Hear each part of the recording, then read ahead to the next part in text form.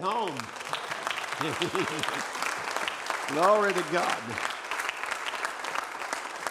What a promise that is to us as believers today. Amen. As we look to Israel, our counterpart, and we also see ourselves in that great divine promise. Amen. Let's stand together as we go to the Lord in prayer this morning. We worship the Lord together. Amen. Every need that He will supply, He's gathering a people back home to the Word again. Amen. Father, as we bow before you today, we believe that you are gathering an elect. She's coming from all directions, the four winds of the earth gathered back to the Word again. Even as you're gathering Israel from the four directions, the four winds of the earth, you are gathering her back to her homeland. Lord, we're looking to you today, oh God, to discover every part of our possession. Lord, to accept for ourselves what you have given and you have granted as believers in this end time. We believe that you'll never let go of us. We believe you'll be with us even in us to the end of the world. We believe your word, Lord, has been released in this day. And the Holy Spirit has been released. Because by the opening of the seals that open up the whole book and the whole promise to us, it releases the Holy Spirit to bring us into places that other ages couldn't come. But Lord, we have been called and we're predestined. And Lord, as we're looking for that gathering home, that home gathering day, Lord, may you prepare our hearts for that coming. I pray, Lord, you'll bless our people as they've assembled. And in preparation for the meetings, Lord, that you'll just get hearts ready. As we begin on Wednesday night and hear the word of the Lord service after service, I pray you'll come in a mighty way. Lord, speak today in this service. You know the needs of your children. Lord, you know those that are sick that would be here in the service, the families that are absent because of sickness. Lord, we pray that you'll be merciful. Brother George Winters and his wife, Lord, they'd be here, but because of sickness they can't come. Lord, I pray for healing for them. Lord, for our brother Kenneth that's in the hospital. You're the Lord God that heals all diseases, and there's nothing too hard for the Lord. You brought him through so many times, and we know that you're capable today to do the same. We just commit ourselves and commit him into your hands, Lord. Now we're asking that you'd minister today. Take the things that we have and anoint them. Lord, without the anointing, the word is just a letter. And Lord, believing it is not enough. We must meet the person of Christ. And Lord, even today, we need the person of Christ in this meeting. Lord, as our hearts are moved and touched, we hear the great songs that were sung today about the name of Jesus and that you'd break every chain. Lord, it resounds over and over and over and over again. And I pray, Lord, as we speak today, may the word go forth in power. Amen. May the power be released from that word to deal with every heart, to deal with every life. And yes, to break every chain. Not just chains of sin, but Lord, chains of unbelief. Lord, that we can take a hold of your promise as your children. As we read the word, I pray that you'll bless it to our hearts. In Jesus' name, amen. And amen. God bless you. Turn with me to Isaiah chapter 35, and we'll read from the 3rd verse this morning down through verse 7. And certainly we could probably speak on some of these things over and over and over again, but we have some new material we want to get to today. We're going to be speaking again on the new birth of Malachi 4. So as we minister on that today. There's going to be several parts to this. And of course, our theme is just like we showed today of us, being gathered back to our homeland. Gathered back to the Word again. Amen. How many believes this Bible's our homeland? Amen. Brother Branham also would speak of it. He says the Holy Ghost is our homeland. And so it is the land of Canaan. And so this is the land of the Holy Ghost. And so we want today to look into the Scripture so that we can identify our day and the day that we're living in. It's very important to recognize your day and its message. Isaiah 35 verse 3, strengthen ye the weak hands. That's the whole object of preaching. Amen. Is to strengthen the weak hands and confirm the feeble knees. And say to them that are of a fearful heart, be strong and fear not. Behold, your God will come with vengeance, even God with a recompense. He will come and save you. Then the eyes of the blind shall be opened, and the ears of the deaf shall be unstopped. And then shall the lame leap as a hart, and the tongue of the dumb sing. For in the wilderness shall waters break out, and streams in the desert. And the parched ground shall become a pool, and the thirsty land springs of water. And the habitation of dragons, where each lay, shall be grass with reeds and rushes. Amen. God restoring his people back to the land. God bless you as you are seated. I want to share a little quotation as we would read here and have read the Scripture. Now just share this little quotation with you from the message, Birth Pains, and this is where we're getting our theme from. But he says, now she's in that stage beyond a shadow of a doubt. We are in the Laodicean church age. Now her messenger is promised in Malachi, the 4th chapter. He promised to do it. And the message is to bring back the Word, to bring the people back to the Word. Birth is to be, she is to be delivered of a new birth from according to Malachi 4. And as we have been through it, and we spoke about it last Sunday, about Brother Branham's vision or dream of where he was coming down to the Jordan. And he said, I saw myself on the map of Palestine, and I was looking down, and he says that he was 2/3 of the way of the journey. And now it was a time to cross over into the Jordan, or over through Jordan into the promised land. And he said in the message paradox, he explained what all of this meant. He says, you see what coming down to Jordan meant. We're down here now. Let's cross over now. Let's quit playing. Let's cross the other side, because it all belongs to us. It is all ours, and visions have never failed. They can't fail because they come from God. I believe it with all that's within me. We're not the hireling that'll run back into the wilderness. We'll cross Jordan to separation. God break to us the seals that are on the back of the book. Let us enter into this great place now, for Joshua divided to the people their inheritance that God left for them.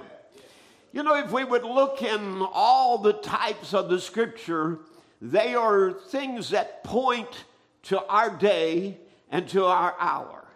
Now, all of the Bible has been actually pointing toward this day where that God would finish up his great plan of redemption. So what an hour that we are living in to know that we are here, that we have arrived at this day and time in the 7th church age, in the last age, where that God is finalizing the pouring out of his Spirit for the purpose of redemption.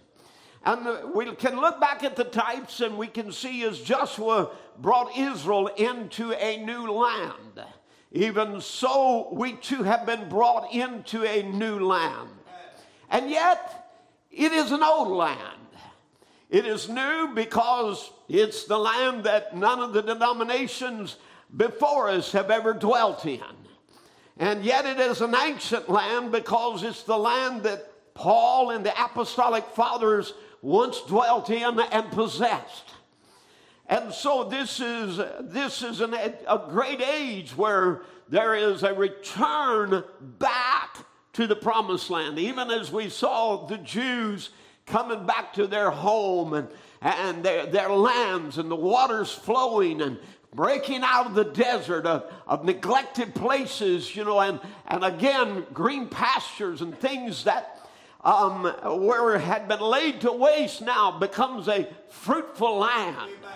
We're living in that time where the promises of the Word of God are being watered by the Holy Spirit, being brought to life in this hour, in this time. So it's a great hour to be living in. This is the bride age. Amen. It's the message of Malachi 4 that has brought us back to this land. Now, this is not an eighth day, and it's not nor is it an eighth age, but this is the seventh church age. And it is here that God has called a bride for a rapture. As Brother Branham would tell us in the rapture message, and I may quote it or read it again later, I don't know, but nevertheless, the rapture takes place in this seventh church age. So the bride age is not something beyond the seventh angel and his message, nor is it some age beyond the seventh age. The bride age is simply a time within this seventh age where the bride and Christ are united together as one. Just as a woman becomes known as a bride, there's a time that she becomes known as a bride. And that is, in order to be married, as she's approaching marriage, she is known as the bride. And even so, this is the age of marriage. It is the age where the Lamb from heaven is being united with the Lamb on the earth. Amen. That there is a bride, a people that match him, that is of his species and is of his kind. And so this is the age of marriage. It is the bride age. It is the bride time. So what the bride age is, it is a time where the church becomes the bride to be married to the groom. It is a time of all ages in the seventh age where that a prophet brings his message and brings us back to the Word again. And the Word becomes our head. Not a denomination, but the Word, the Bible, the truth of God's Word becomes the head of the body. And now, so that's what the bride age is. Now, what the bride age is, and it's not another church age, and it's not an eighth day, nor is it an eighth age. But it is a time within the last church age where that under her messenger, the bride becomes one with him, so therefore becomes the final voice to the final age. Amen. The seven church ages is the only time that God deals with the Gentiles. He will not deal with the Gentiles outside of the seven church ages. As Brother Branham would tell us in the Ephesian church age, that's the whole of the church ages, is God dealing with the Gentiles and calling out a bride to himself. That makes the church ages and the fullness of the Gentiles the one and the same thing. So you see, the church ages are the fullness of the Gentiles. And we are here in the last age with the last message. And this is not a message of reformation.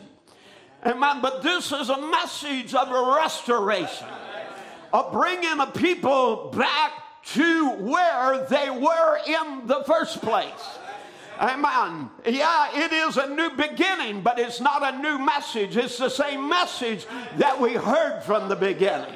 It is a new land because it's one that we haven't been accustomed to for these past ages. But we go right back to the first age where the Apostle Paul lived in this land, where he preached predestination. eternal security, baptism in Jesus' name, the true baptism of the Holy Ghost, the power of God unto salvation. All of that is in this land, and we in this day have rediscovered what Paul preached. Amen. So it's a very ancient land, but yet to us it's a new land. Amen. Now, when the ages are complete, the time where God deals with the Gentiles for the purpose of calling a bride to himself, then it's over. You see, the time of dealing with the Gentiles is over. The time of calling a bride is over. The Laodicean age concludes with the rapture of the church. What a conclusion. What a climax. This is the age of the climax. This age when it's all over. Hallelujah. How we ought to be able to rejoice when we can see the end in sight. The end of suffering nature. The end of struggling nature. The end of sin. Amen. Even the end of time for you. Won't be the end of time for the earth, but it will be for you. Amen. The end of time for you. The end of suffering. The end of old age. Amen. The product of redemption.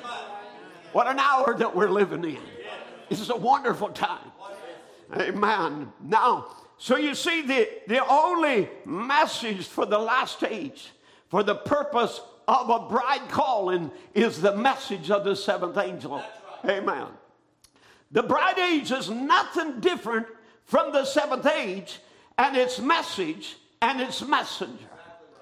So in Rising of the Sun, Brother Branham would tell us that the bride age has a message. He says for the bride age, for resurrection out of dark denominationalism. So in the bride age is a resurrection. Amen. From the tombs of religion. Amen. Of people coming back to life again. The dry bones living. Amen. Of people being gathered back to the Word again. Just as Israel was a dead and forgotten people, full of dry bones. Amen. God has also brought a restoration for the spiritual counterpart, the true Israel. Are you the true Israel? Are you the royal seed of Abraham this morning? Well, that was you that we're singing about. You have been gathered back to this land. You have been brought out of all of the denominations as Israel has been gathered from the nations. You have been gathered back to your land. I want to tell you, this is your land. This is our land. Amen. It's the land of the Holy Ghost. It's the land of the power of God. Now, so Brother Branham's for the bride age. And this is the first time he mentions this word or term bride age, for the bride age, for resurrection out of dark denominationalism will be a message. Yes. Notice the bride age has a message. Go ahead. And he said that the full maturity of the word has returned back again in its full power. Amen. That's our message today. The word has returned in full power. Hallelujah. There's a people. The bride tree lives again. Amen. And he said, and the word is being waved over the people by the same signs and wonders that he did back then. Now, what else can that be? What else can that be but the seventh angel's message that comes in the Laodicean age?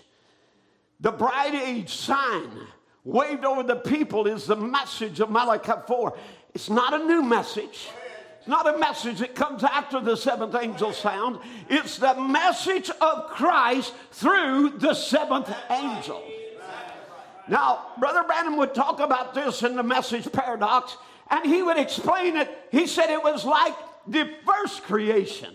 Like a man, no other creature ever come up from its evolution, coming up to a higher species than a man, because man is in the image of God, the God who created him. There'll be nothing. There'll never be nothing higher the Word wouldn't let it go any further because He is the Word.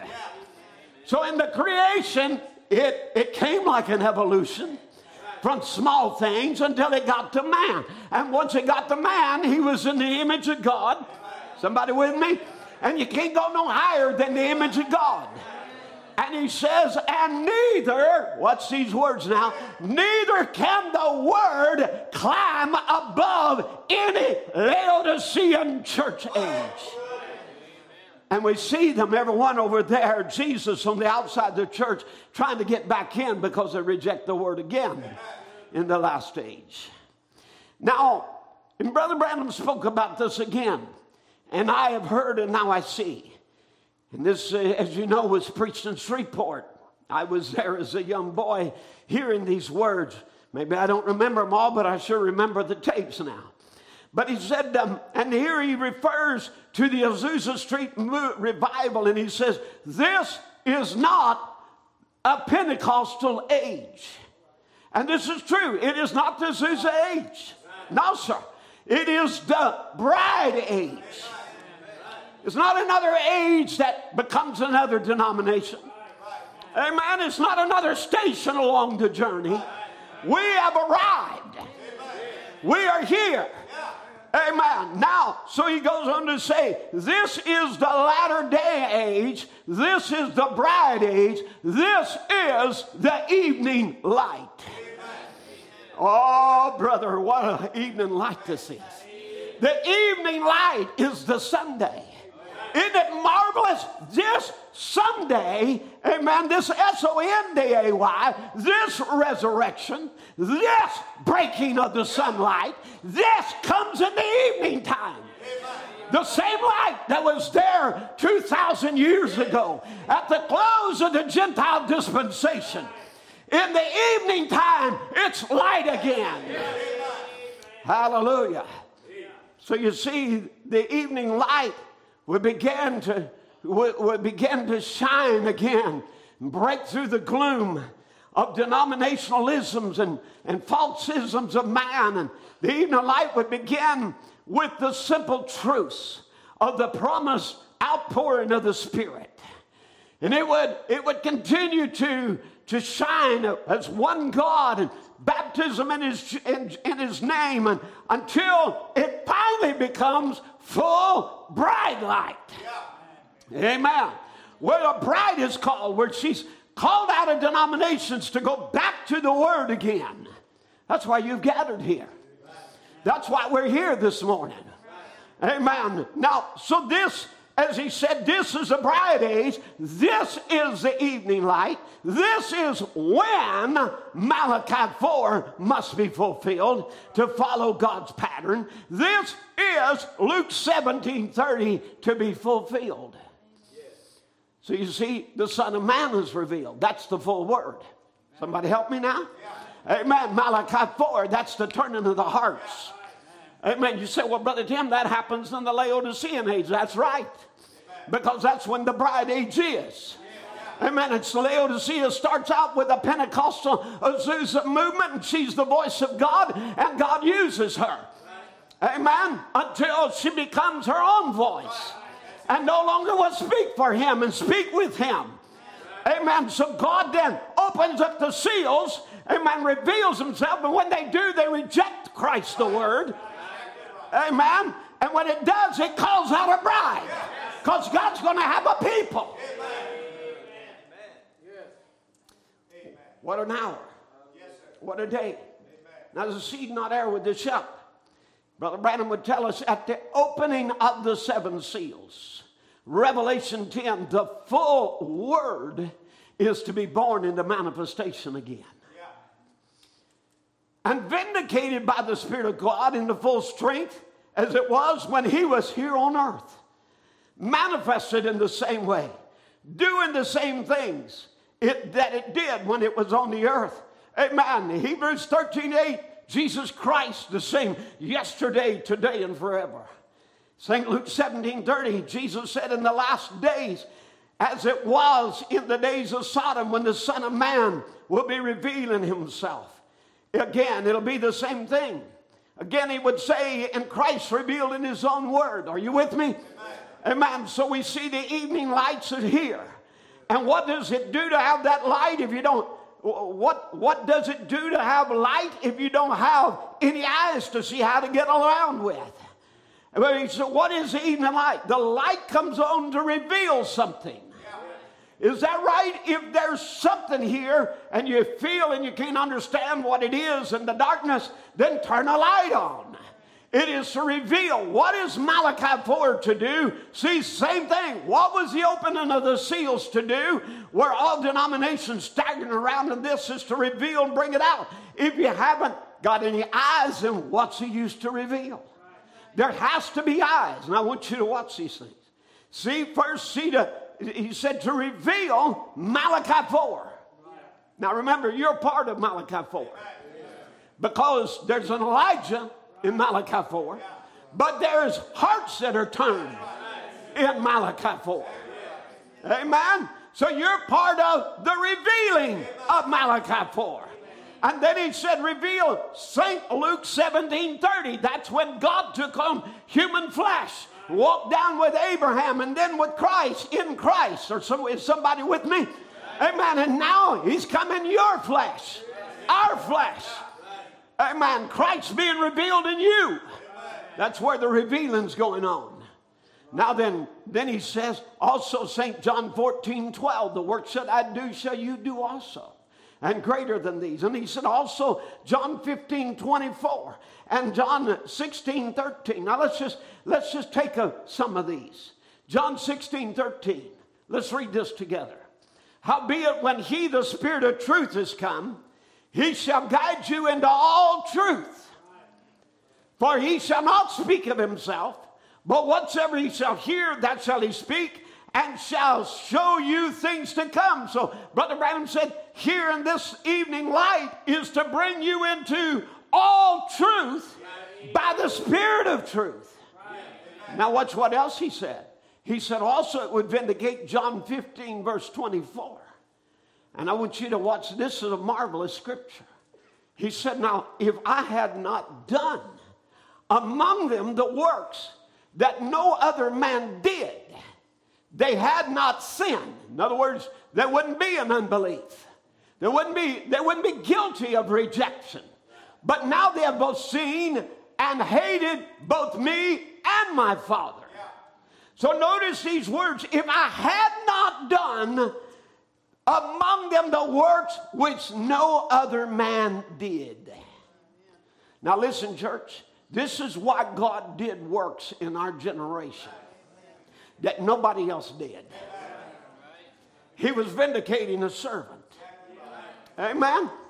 Amen. It doesn't take much effort at all for you to read just of the history movement or the history of the divine healing movement just a few years ago. And you'll see of all of them, there's one name keeps coming up. William Branham. William Branham. William Branham. Nobody ever equaled to him. Even today, he's the legend that they're all talking about. And everybody wanting that power. Hoping to one day be that. Prophesying that the church will one day have that power. Because there was works done which no other man did. Amen. Now we had Jack Cole, we had Oral Roberts, we had T.L. Osborne, we had many, many others. But this man did works that none of the others did. He was gifted way beyond all the others. Is somebody with me this morning?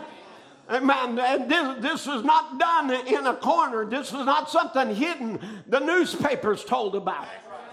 The miracles were shown worldwide. Amen. The gift of discernment there of knowing very accurately everything. Do you know? We just heard the death of Sister Minnie Peterson. But in Dr. Moses in 1954, she was in a prayer line and she stood there before Brother Branham and she said, Brother Branham said here, he says, you have something on your heart. And he said, it's a sister. He said, it's a half-sister. Listen, God knows. He said, it's a half-sister. And he said, the doctors, I heard them say, she has rheumatic fever. And you also got a daughter who has fever that you want prayed for. And he said, there's also, he said, and there's also something wrong with your teeth you wanted me to pray for. Anyway, there was about 5 different things that he told her, one right after the other. Amen. And no other ministry has ever had that ministry that Jesus Christ had 2,000 years ago, because what we were seeing was the ministry of Christ repeating itself in his church. To show you, we have come back to the Word, who is a discerner of the thoughts and the intents of the heart. I shared with you Jack Coe's first encounter, and I'm just going to remind you of it.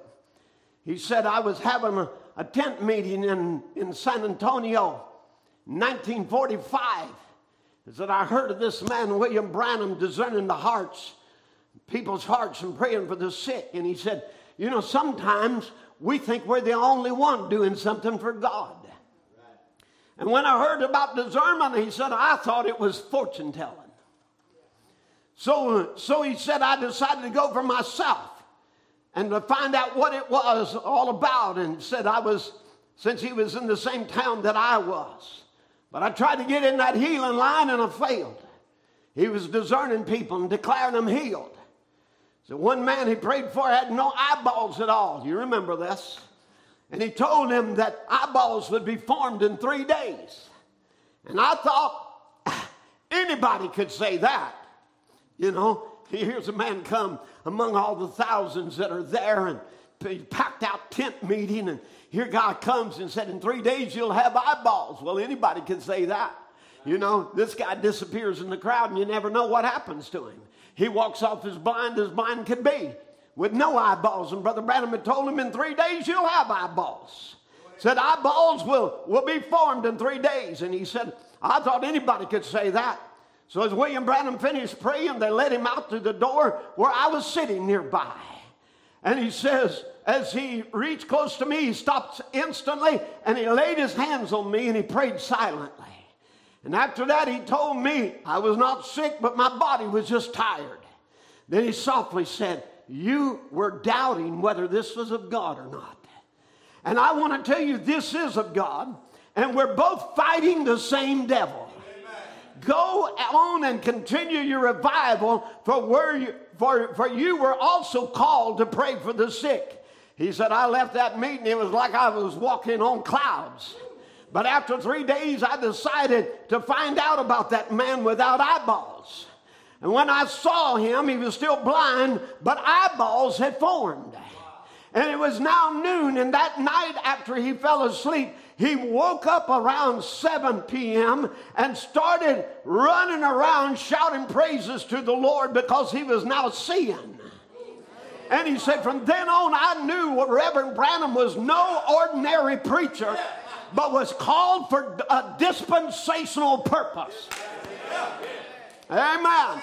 You see, they had to testify, amen, the very things that I just read to you, as Brother Branham said, it would vindicate John 15:24, if I had not done among them the works which no other man did.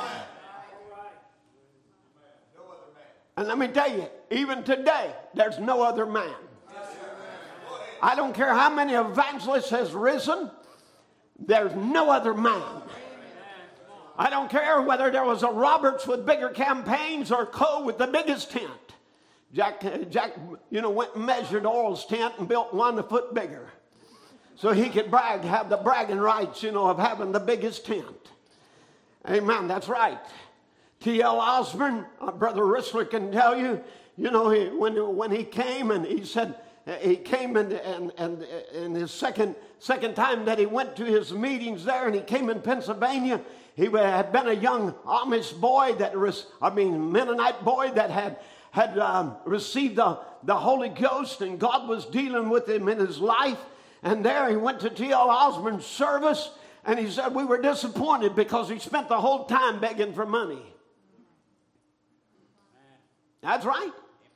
Your testimony is. Amen. The whole time. But this man, what I'm trying to say, we saw the ministry of Christ again. Amen. What was that purpose for? To show us there's a voice in this last day that is leading us back to the Word again. That the message of Malachi 4 is to turn the hearts back to the faith. And nobody else can do it. No other message will do it for you. Amen. Now, so again, Brother Branham would tell us in Souls in Prison, he said, this has been, may I put it like this, the ministry of Jesus Christ reincarnated in his church in this last day.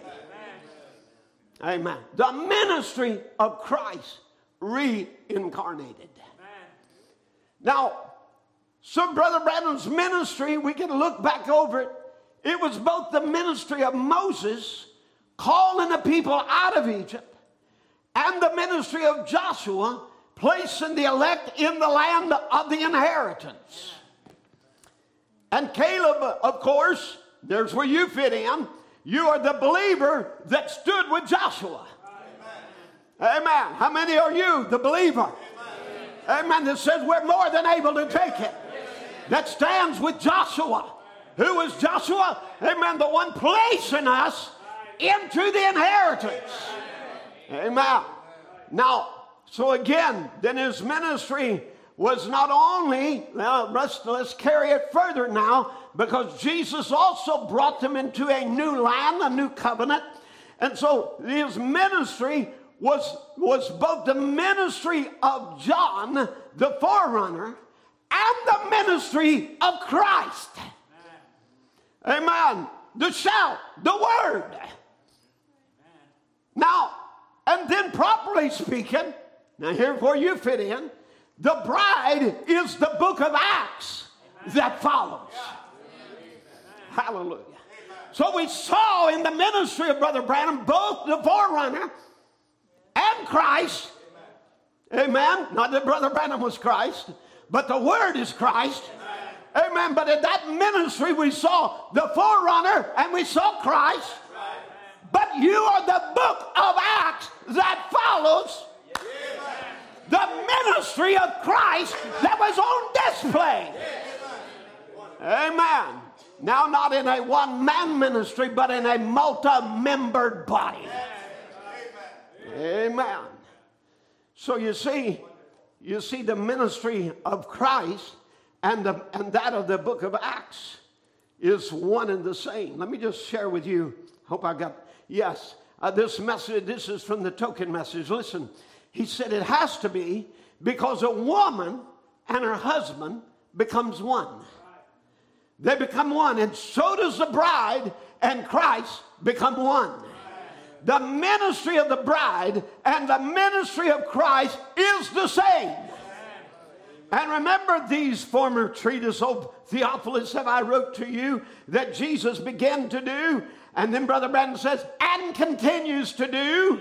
His death didn't stop him. He returned again. Not a third person, but the same person. Returned in the form of the Holy Ghost to continue the work on. And continues on, said the book of Acts. Jesus Christ, the same yesterday, today, and forever. Here you are, the continuation of the very ministry of Christ that you saw on display. Amen. We know what it could do. Joshua, we could say, hey, it will open up the river. It'll bring down the walls of Jericho. Amen. It'll conquer anything. Come on, somebody. Amen. Now it's your land, go conquer it. It's your land, now go possess it. Come into the full birth of Malachi 4 that births you into the land of promise. Hallelujah. Now, again, we can go back to another type. We can see Revelation 10:1, the mighty angel. He's revealed through Revelation 10:7, the seventh angel. Amen? But that ain't the end of it. You see, church, our message, the message, did not end with William Branham. And when they finally buried him over in April 1966, when they finally put him in the grave, that did not end the message. And that did not end the ministry. Amen. And that did not end where a people would again do the third thing that's shown there. Come on. Revelation 10:1, the mighty angel revealing himself through Revelation 10:7, continued on after a people eats the book. Amen. Come on. And then what do? They prophesy. Amen. So you see, there's something to follow the message. It's a continuation of the same message. Amen. Not a new message. It's continuation of the same message. Brother Branham would tell us in the Laodicean church age, said Revelation verse, the last chapter of Revelation verse 17, the Spirit and the bride say, come. Once more the world will hear direct from God as at Pentecost. Notice what he says, once more. Man, we've had the message of Malachi 4.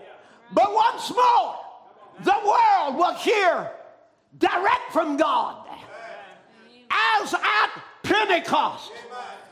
There's somebody going to be some Book of Acts believers.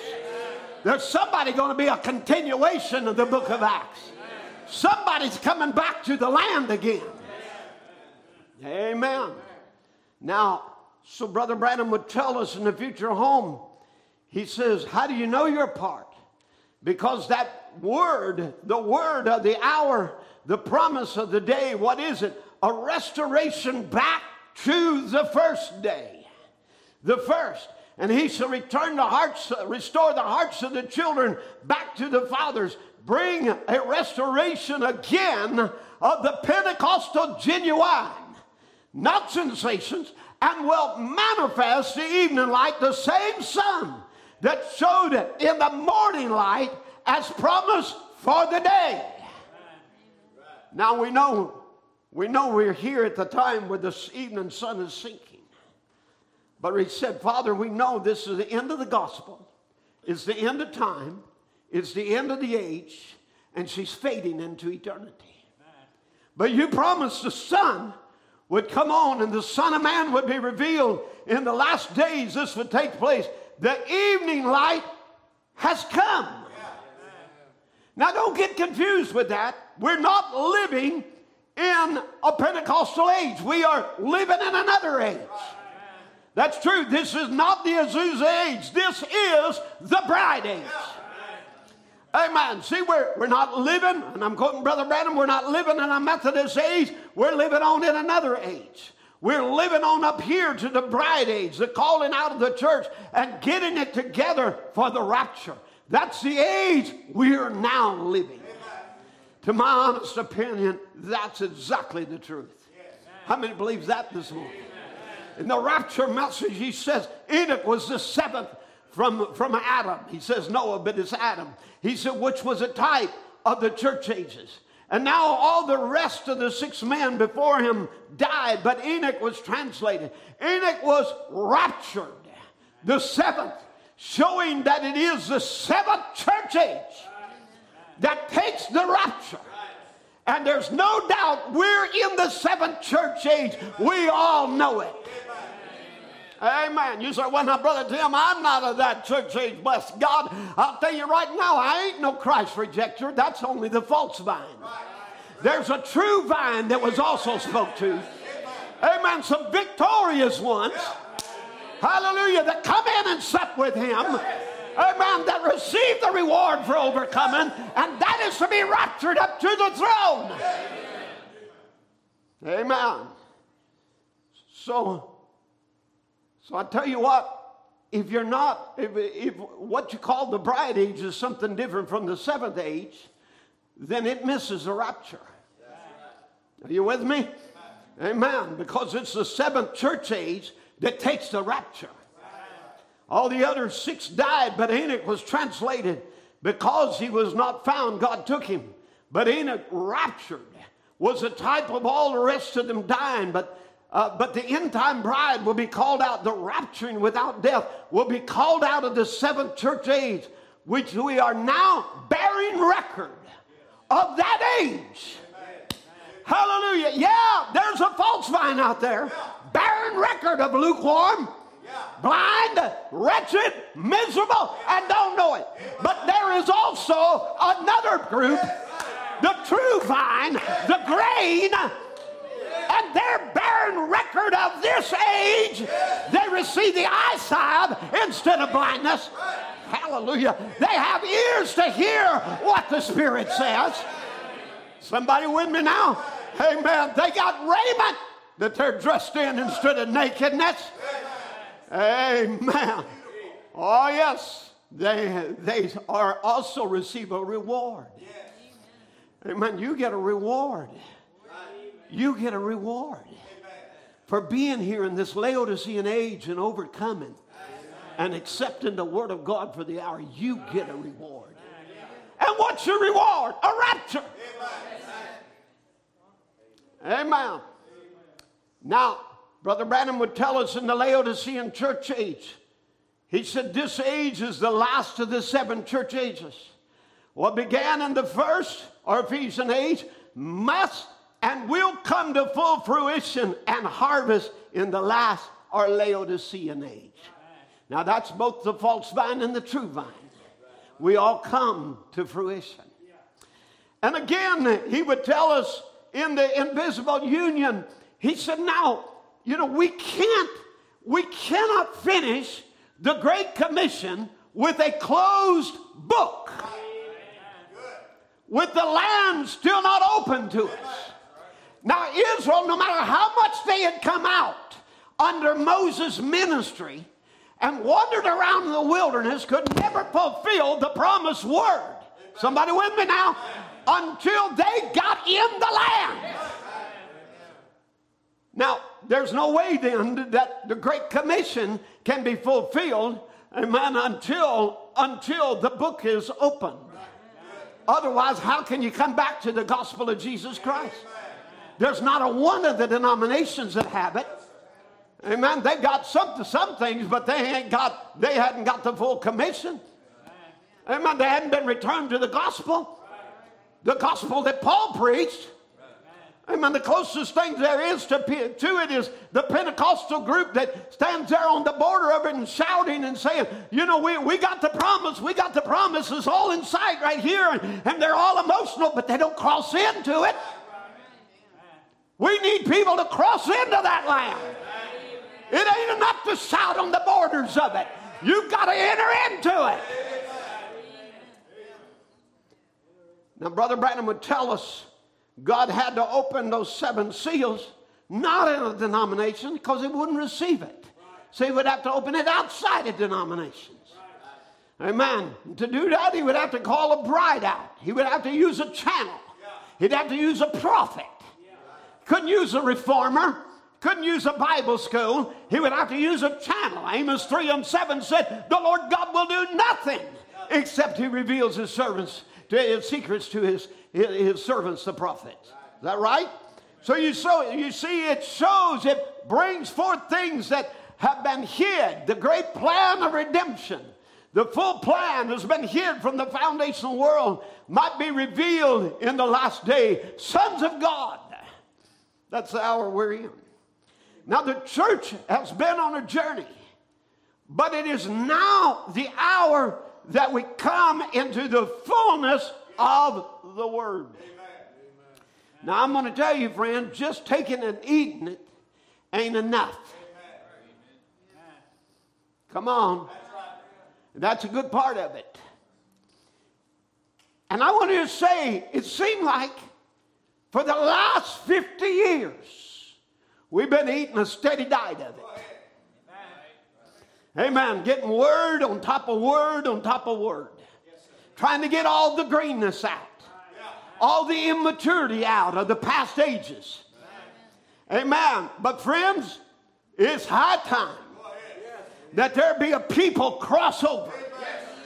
Amen. Into the full inheritance. You say, well, now, Brother Tim, we did that and the seals are open, but the land lays before us. It's more than Jericho. So, well, glory to God, we got the seals and, the thunders revealed and it shook the devil and it tore down the walls. But there's more beyond the walls. And that's what I'm saying today. Let's conquer the land.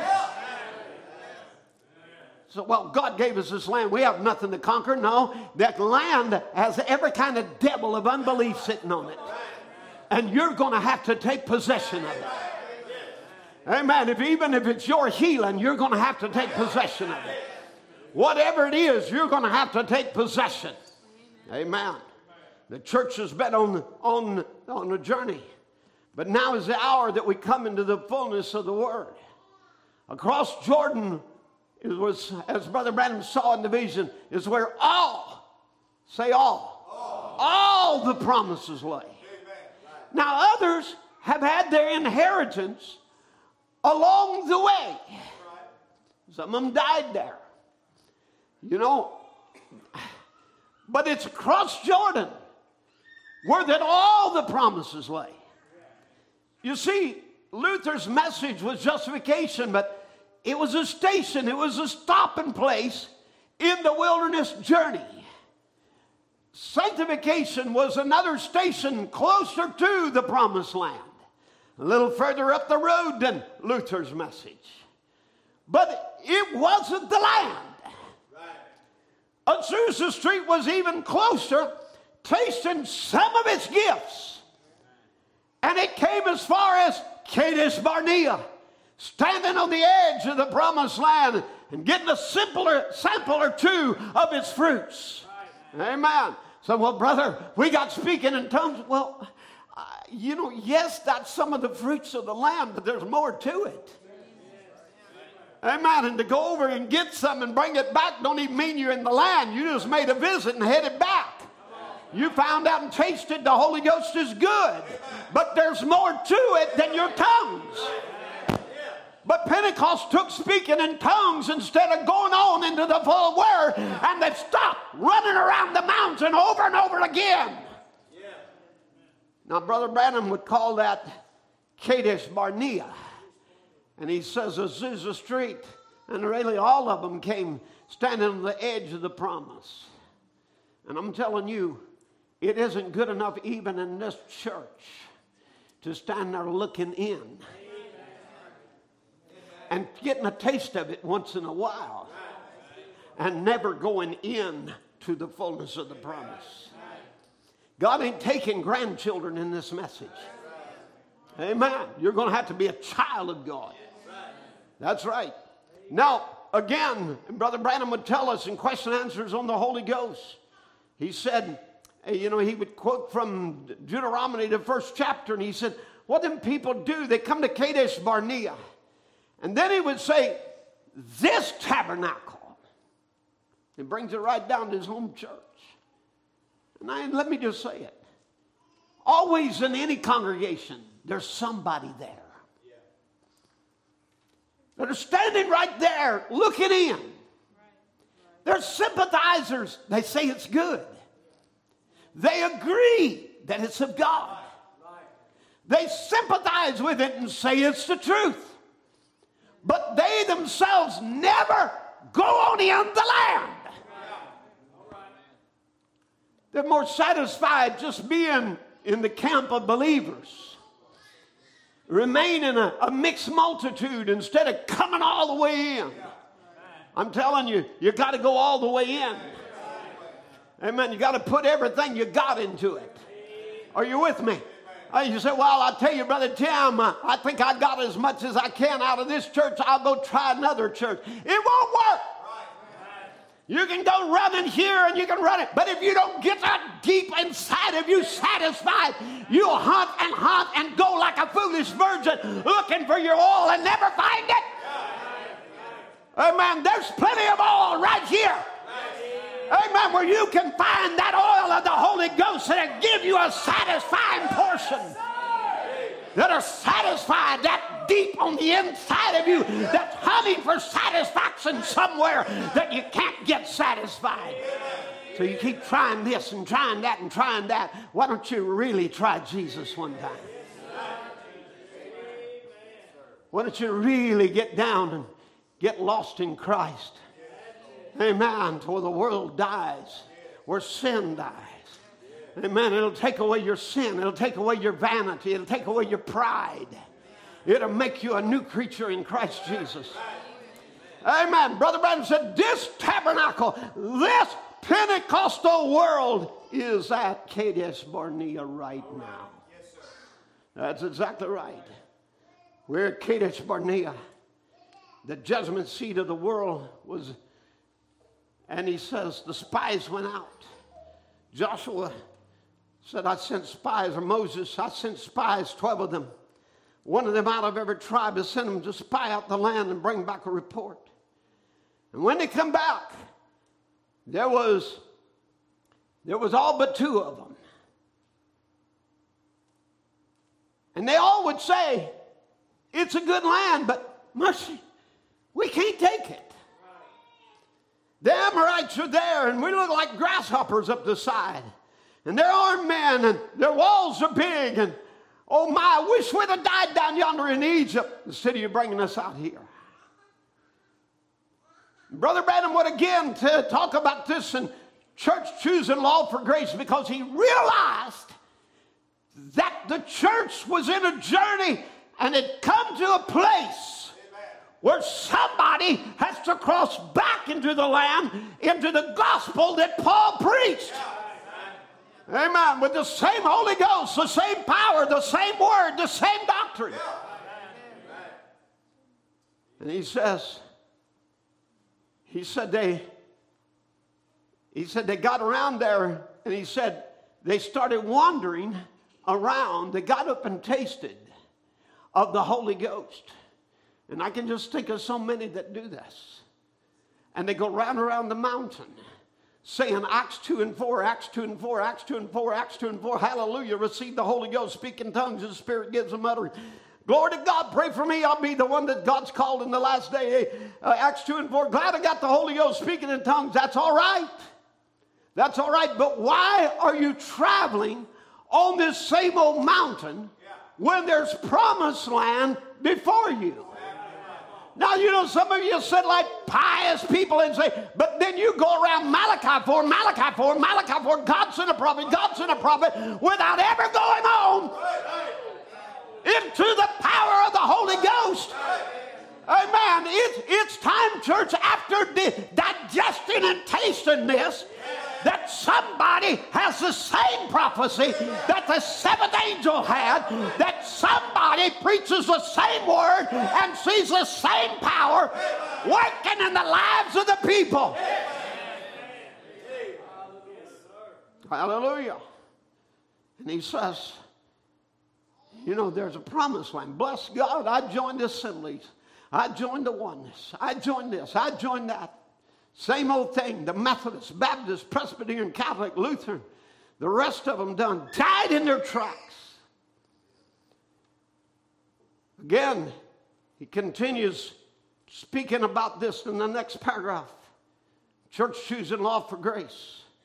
That was a shadow and a type of the Pentecostal church today. 40 years later, we find ourselves still Acts 2 and 4. God might come in with something else, with some more of his blessings. They say, well, glory to God. We didn't have that. Hallelujah. We believe Acts 2 and 4. And here our forefathers organized this. And if they don't come up to this, bless God, we won't cooperate with it. And he said, you poor, degenerated, backslidden, What's the matter? Miserable. How can you follow God? How can you go where the Spirit goes? Your organization would be fine if you'd end your doctrine with a comma. We believe this plus what God can add to it. But when you end it with a period, we believe this, and you toe the mark to this, or that's it. Well, that's what Luther done. That's what Wesley done. That's what John Smith done. That's what Alexander Campbell done.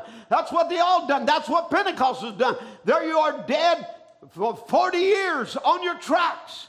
And the promised land of the fullness of God's blessings lay right before you. Amen. He would go on again in another sermon. There's more than Acts 2 and 4 for you. Every promise in the book belongs to the church. And God is waiting for His church to rise and receive it. Hallelujah. I hope I'm talking to people today that's ready to spread their borders. Amen. I hope there's some people today that are ready to take more of that promised land. Amen. But again, you see, the message is not only the day of Pentecost or the repeat or the return. Now, don't get that confused. Say, well, we're going back to Pentecost. Well, you see, the Azusa Street people represented that again, but the message is to return to the full message that Paul and the apostles preached, who divided law from grace. Can I say it this way? The apostle Paul broke the seals and interpreted the mysteries, which were before only types and shadows until that time. Amen. Isn't that what happened? They were looking for a literal lamb, and Paul had to show them there is a lamb, and it's the Lamb of God. He had to show them this is a greater priesthood. This is of the order of Melchizedek. He would have to show them this is a high priest that can be touched by the feelings of your infirmity. He would have to divide the law from grace. He would have to show them you are the royal seed. There was another seed. Amen. Them were only typing you. What was Paul doing? Breaking the seals off of the types and the shadows in order to bring them into a new covenant, into a new land. Amen. But I want you just to understand, it's even more than that. It's more than just embracing what Paul preached. It's more than saying, yeah, we got predestination down just like he did. Eternal security just like he got it. Divine healing just like he preached it. Baptism in Jesus' name just the way he done it. We can go through all of these. Now we got all our doctrines down. But it's more than that. This grain, although it's the same as the original, amen, is predestinated to the grain elevator. And is not predestinated to be planted.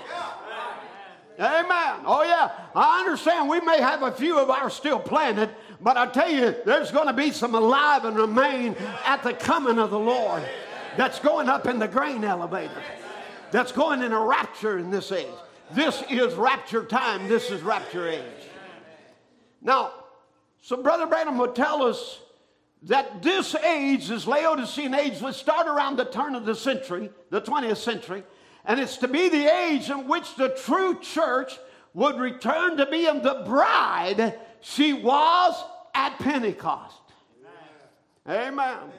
We know there must of necessity be a return of dynamic power. And the believers said in that early day, sensed this in their spirit and began to cry out to God for an outpouring such as was in the first century. And what seemed to be the answer, what's this word? Seemed to be the answer. Came as many began to speak in tongues and manifest gifts of the Spirit. It was then believed that this was a long-awaited restoration. But it was not. For the latter rain could only come after the former rain, which is the spring or teaching rain. The real, how could this be the real thing when the teaching rain had not come? The prophet messenger who was sent to teach the people and to turn the hearts of the children back to the Pentecostal fathers had not yet come. Thus, what was thought to be restoration and the final quickening to the rapture had not come. And it was a mixture of the unrighteous partaking of spiritual blessing and manifesting in the Holy Ghost. As we kept pointing out to you, it was also devil power, as men were under control of devils, and yet no one seemed to realize it. And then to prove it was not the real, these people, even before the second generation, had appeared organized. In fact, if you want to know some dates and time, 1906, the Spirit is poured out. 1913 comes the first Pentecostal denomination. They didn't wait hardly 7 years. And they denominated. And they denominated with men standing there, like John G. Lake saying, your tongues have become rattling and are manufactured. And then you had men like F.F. Bosworth say, it's not the evidence of the Holy Ghost. It is an evidence. He does speak in tongues, but it's not the evidence that you can speak in tongues and not have it. But what they do, they banished men like that from their denomination. Amen. And they went on and organized on a doctrine, and they died in their tracks. And they just became a station along the journey. Amen. So God would again make another move, and more light would come, and the oneness would run out with their teaching of being baptized in the name of Jesus Christ, and then that would spread and cause a division. But it didn't take no time for them to organize right as tight as the assemblies. But let me ask you something. Here he said, this 20th century, this age of Laodicea was to be the age in which the true church would return to being the bride she was at Pentecost. Now, I'm going to ask you, has the true church have returned to what Pentecost was in the first age? I hope you can say yes to that. I hope you can say, yes, I've returned. I'm here. I'm here in the land. Amen. Did the seventh age receive its latter rain, its harvest rain, to put on the grain of the wheat and to bring it into maturity, to cause it to leave the shuck stage and come into the grain age, to produce a harvest? Has the prophet messenger came to teach the people? And then the latter rain, which would be the opening of those seven seals, in order to bring us into the fullness of the word. Has it happened? Are we living in that day? Amen. Brother Branham said it did. He saw it in the vision. Amen. He saw it in the vision. Let me tell you, he saw the bride in the preview come again, exactly like the first one. Let me just say, if it hadn't fully materialized, it's going to. Amen. Maybe there's a few still out of step, but it's going to get in step. Amen. The vision never fails. This is what he said. I saw myself coming down 2/3 of the way down to Jordan. And he said, them visions never fail. And there's a people today who have crossed the Jordan. Amen. Who've seen the mysteries revealed. Who are here in the land. Now what I'm urging you to do today is to take more of it. Amen. It's your time to speak. It's your time to act upon it. Amen. Now, so this is what he said. Now, read Malachi 4 and see if we're not to have a message in the last day that had turned the hearts of the children back to the fathers, back to the original Pentecostal message, word by word. And then he says, brothers, we are here. Hallelujah. He can announce the arrival. Amen. The eagle has landed. Hallelujah. Amen. The eagle has spread forth her wings, bearing her young back to the promised land. And let me announce to you, the eagle has landed. And there today is a people in the land that will match the land. Their spirit is the same spirit of this land. Hallelujah. And there is a church that is rising after 50 years of teaching and learning about the Word of God that is now ready and is prepared for a ministry that will bring Christ back to the earth again and raise the dead of the 7 ages. And you are people of the climax. Hallelujah. A people of manifested sons, revealed sons. Oh, I know there was some moves that would come along, and there's always been moves. There was Elijah's before Brother Branham. There was Alexander Dowie that made a joke, made a mockery of Elijah by his behavior. Grew him a long beard and put on a robe and pretended to be Elijah.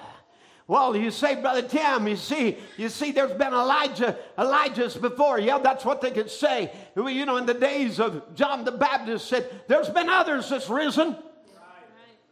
Amen. Let 400 out in the wilderness and they all perish. Amen. There's been before. There's been others who tried to manufacture, make it happen. Amen. But I want you to know, this was not manufactured.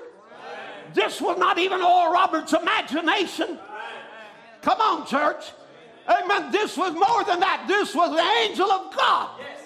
A pillar of fire. The same one that spoke to Moses. Come in our generation to lead a people out of here in the glory. Now, in the message, adoption, Brother Branham would look to this, and he says, tell me, my brother, tell me, my sister, when was the time that the sons of God was ever to be manifested? That word manifest means revealed. It comes from apocalypto, which is the same word as apocalypse, which means the revealing or the revelation. Don't we understand there's more than a book revealed? Amen. It's more than giving you a new doctrinal statement. It's sons revealed. God's revealing himself in sons of God, daughters of God, pouring out his Spirit. Amen. He says, now, tell me, my brother, my sister, when was the time that sons of God was ever to be manifested outside of this time now? When was there ever a time in history that this manifests the time to deliver all nature? Nature itself is groaning, waiting for the time of manifestation. Why, before the atonement was made, before the Holy Ghost was ever poured out, before all the Old Testament on down, there couldn't have been a manifestation. It had to wait until this time. And now all things have brought, coming up, shaping up to a headstone, to the manifestation of sons of God coming back, and the Spirit of God coming into these men so perfectly until their ministry will be so like Christ, until it'll join him and his church together. Hallelujah. A ministry so like Christ. And we've already seen it displayed. And it's already here. Hallelujah. But it's only waiting for somebody with faith to anoint it and believe it and say, this is the hour, this is the time. Amen. The Spirit of God coming into men so perfectly until their ministry will be so much like Christ till it join him and his church together. Why? Because it is not just an anointing. It's the person of Christ coming to individuals. Now, you want to talk about adoption. Let's get to understand the token is the adoption. And that places us in the Lamb, the Holy Ghost. That's what positions you there. Amen. The token must be applied. So this is not just a time of the lamb, of just the lamb and keeping of the lamb. You remember Israel was told you keep up the lamb so many days. And you examine the lamb. And making sure it is perfect. And I just wanted to say, we've had years of that. The Baptists looked at it and said, he's a perfect lamb. And then the Methodists combed him over with a fine-tooth comb and said, you know, he's a perfect lamb. And yes, Christ was without blemish. Amen. And neither is it a time of collecting the blood and having it in a bucket. But the literal life of Christ must be on display. This is what Brother Branham preached. He said, this is the hour of displaying the token. Not talking about the lamb and how perfect he was. And we can talk about the lamb, that's fine. Talk about the lamb. Talk about the cross. Talk about the perfect man, Christ. Amen. It's great to preach about him. I'm not undermining that. But I'm telling you, friend, this is not just a day of talking about the lamb of Calvary. This is not a time of just having the bucket of the blood over here collected. It's not a collector's meeting. This is a time the blood life of Christ must be on display. It's got to be displayed in the church. It's got to be displayed in your life. Everywhere you go, that everybody can see. Amen. That there's a lamb's blood that identifies you. It's a sign. The Holy Ghost becoming a sign, identifying you as a son of God. Amen. This thing is thundering because you're not. I'm trying to preach to you this morning. Thunder with me. All right, he's going to adjust it for you. Now it's adjusted. Now it's your turn. Amen. Tighten the screws down on you just a moment. Amen. Listen, the token message, Brother Branham said, now we have a token for this day. We have been given a token which is the antitype of that type, the natural token. We have been given the supernatural supreme token. All that was foreshadowed has been given to this generation, has been given the token. And now we have the Holy Ghost is our token, and it is our identification that we have accepted the death of the Lamb. Not only was Jesus just a human life to come back upon us, but it was God himself manifest in flesh that brought back upon us the adoption of sons.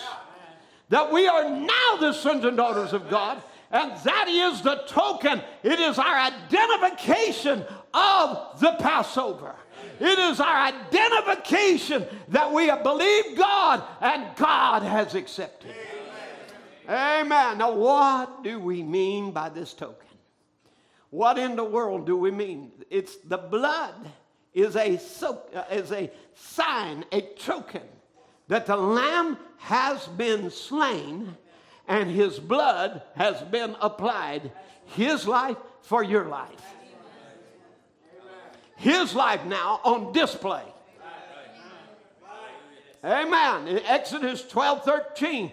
Let's just read that together so we get it. And the blood shall be to you for a token. That means a sign upon the houses where you are. And when I see the blood, I will pass over you, and the plague shall not be upon you to destroy you when I smite the land of Egypt. So God instructed Israel the night they left Egypt, slay a lamb and apply its blood. And every denomination will preach the death of the Lamb. And they're talking about the Lamb is without blemish. And what a beautiful sacrifice he was. Come on. But church, that ain't it.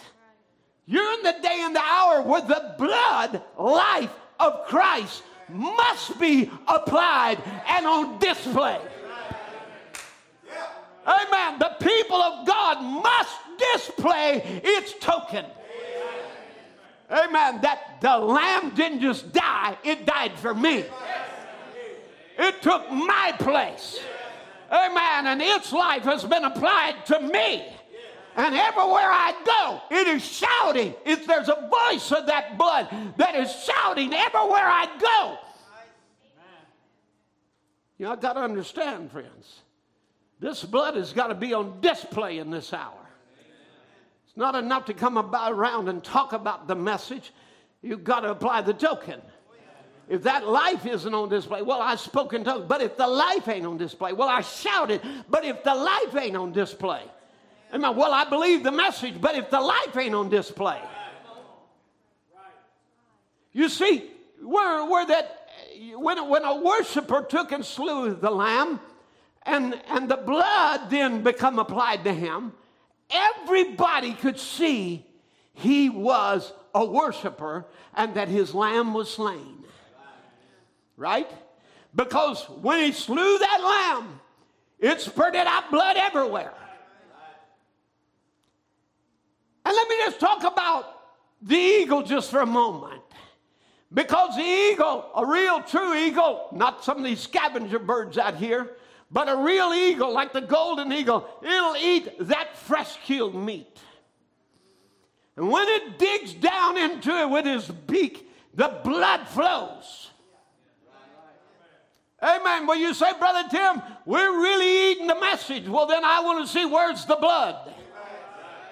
Well, I'm really listening and I'm really getting in the message. Where's the blood? Amen. When an eagle rips with his beak, the blood flows. It gets all over him. Everybody can see he's been in the Word. He's been in the message because the blood life is on display. There's no more pretending. It's not just a church joining. It's the blood life. And the blood has got to be on display, or else the death angel gets you. Amen. Now God instructed Israel when they left Egypt, slay a lamb, apply its blood on the door. And that's what we want to ask. You know, well, yeah, we know there's a death angel in the land. And there can be a lot of preaching. They can be preaching about death angels, and they can even make it scarier than what it is. I mean, we can get into all kinds of these programs where we get into these conspiracy theories, and you hear preachers preaching about them. That's nonsense.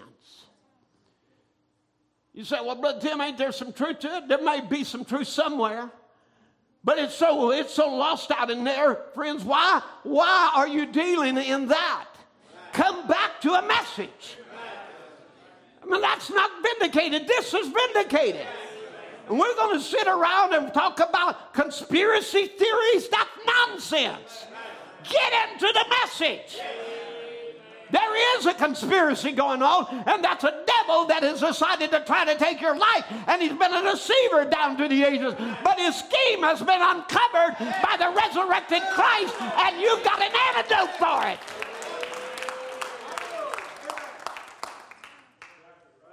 Amen. That's why God sent you a message, so you'd have a voice of Christ in this last day.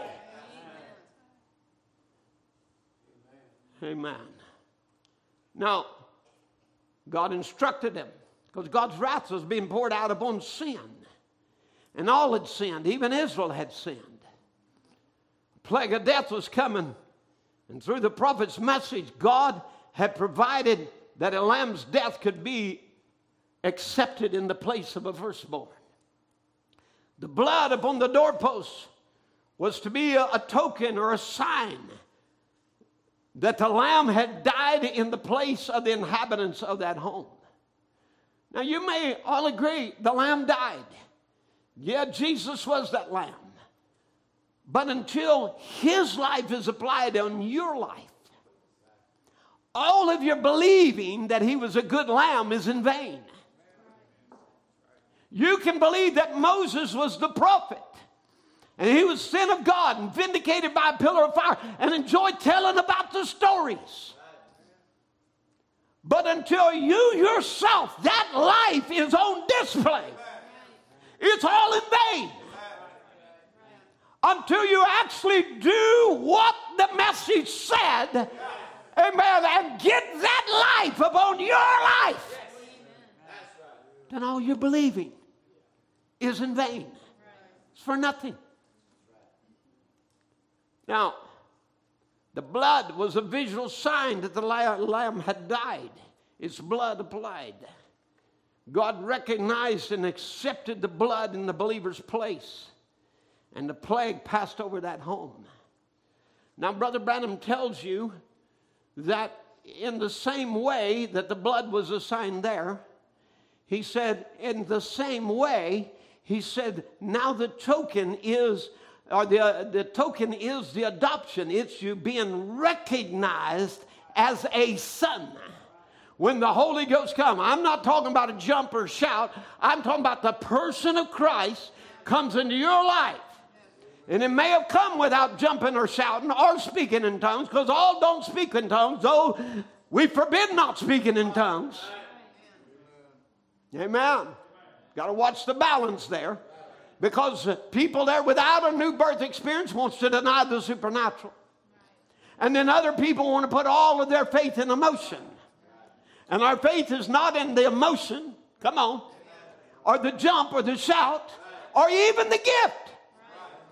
But our faith is in Christ, the Word, and it being on display in our lives.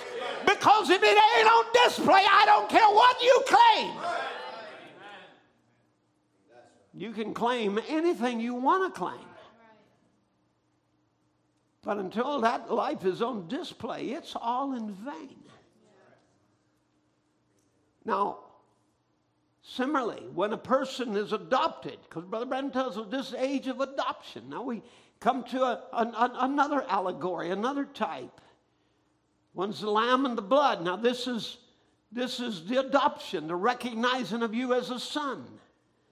So he says, so similarly, when a person is adopted and placed in the family of God by true baptism of the Holy Ghost, it is the ceremony of God's recognition of that person.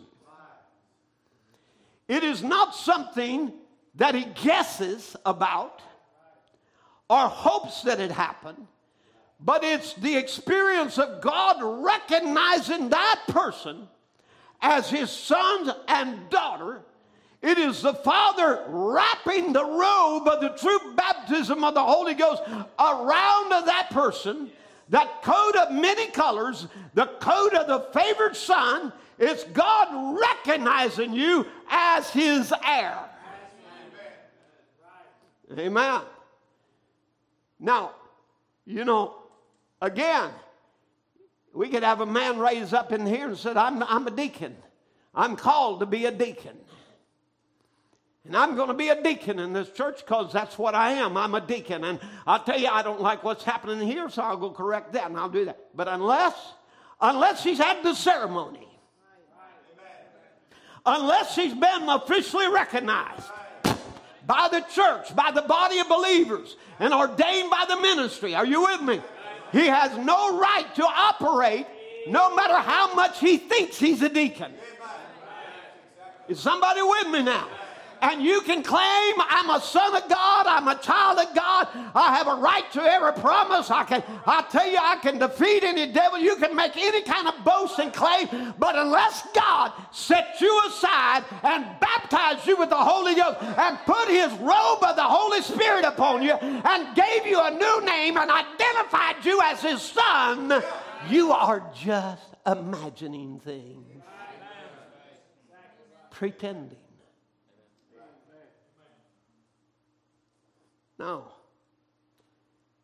without adoption, without God recognizing you as a son, And that's what happens when he gives you the Holy Ghost. It's God's official recognition. You're mine.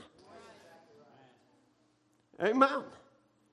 Without adoption, they're not participants in the inheritance and have no right to act in the Father's name. The problem is, today, with so many, nobody knows if they have been adopted. And no one knows when they are adopted.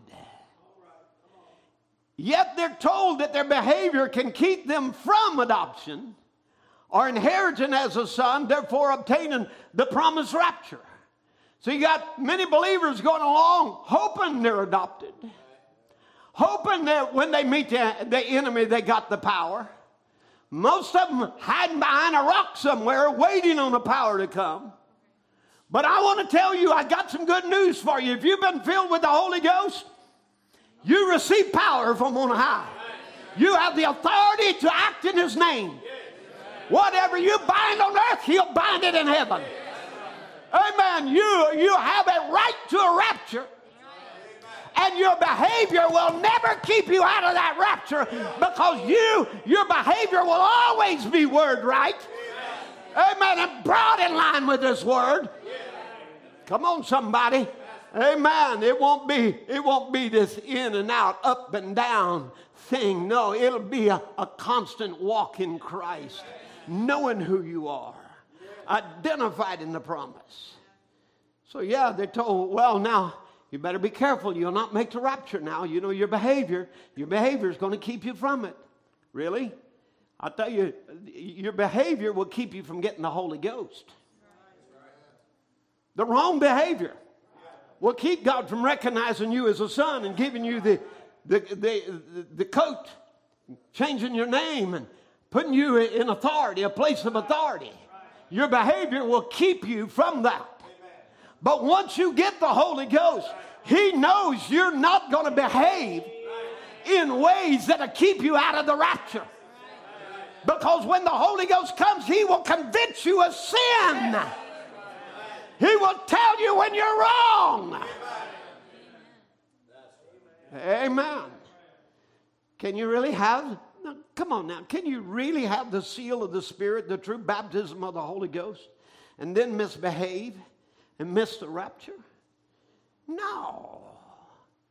A resounding no.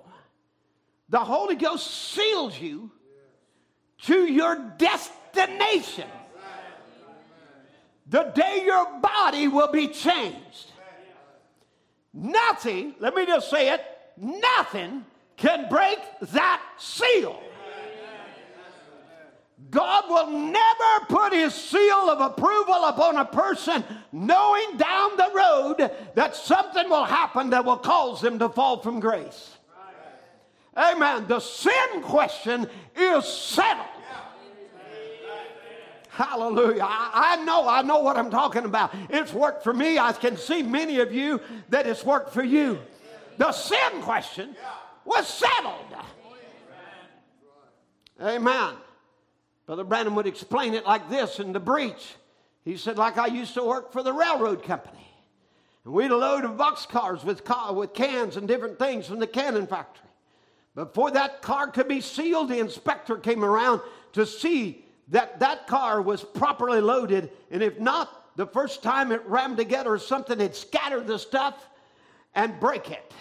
And the railroad company was responsible. And if that inspector would test everything, that inspector would test everything to see if it was properly in place.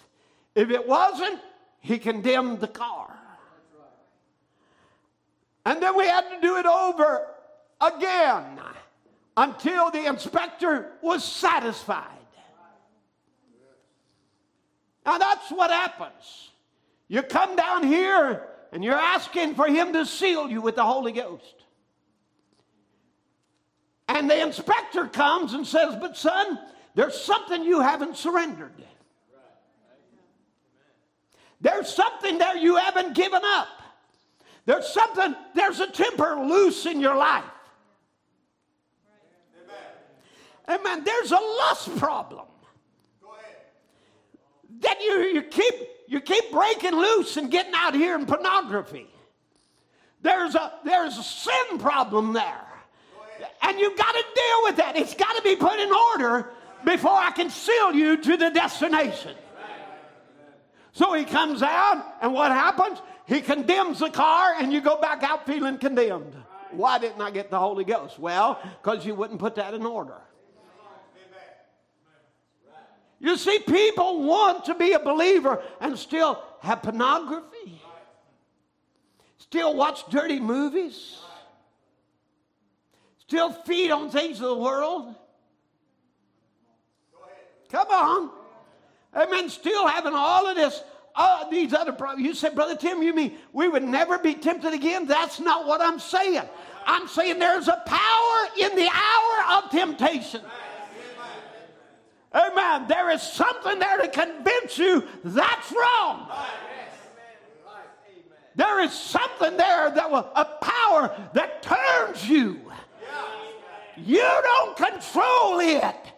It controls you.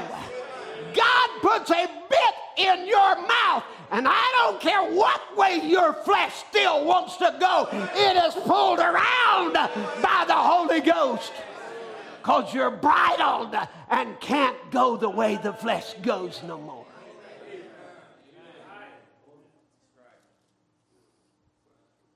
Amen.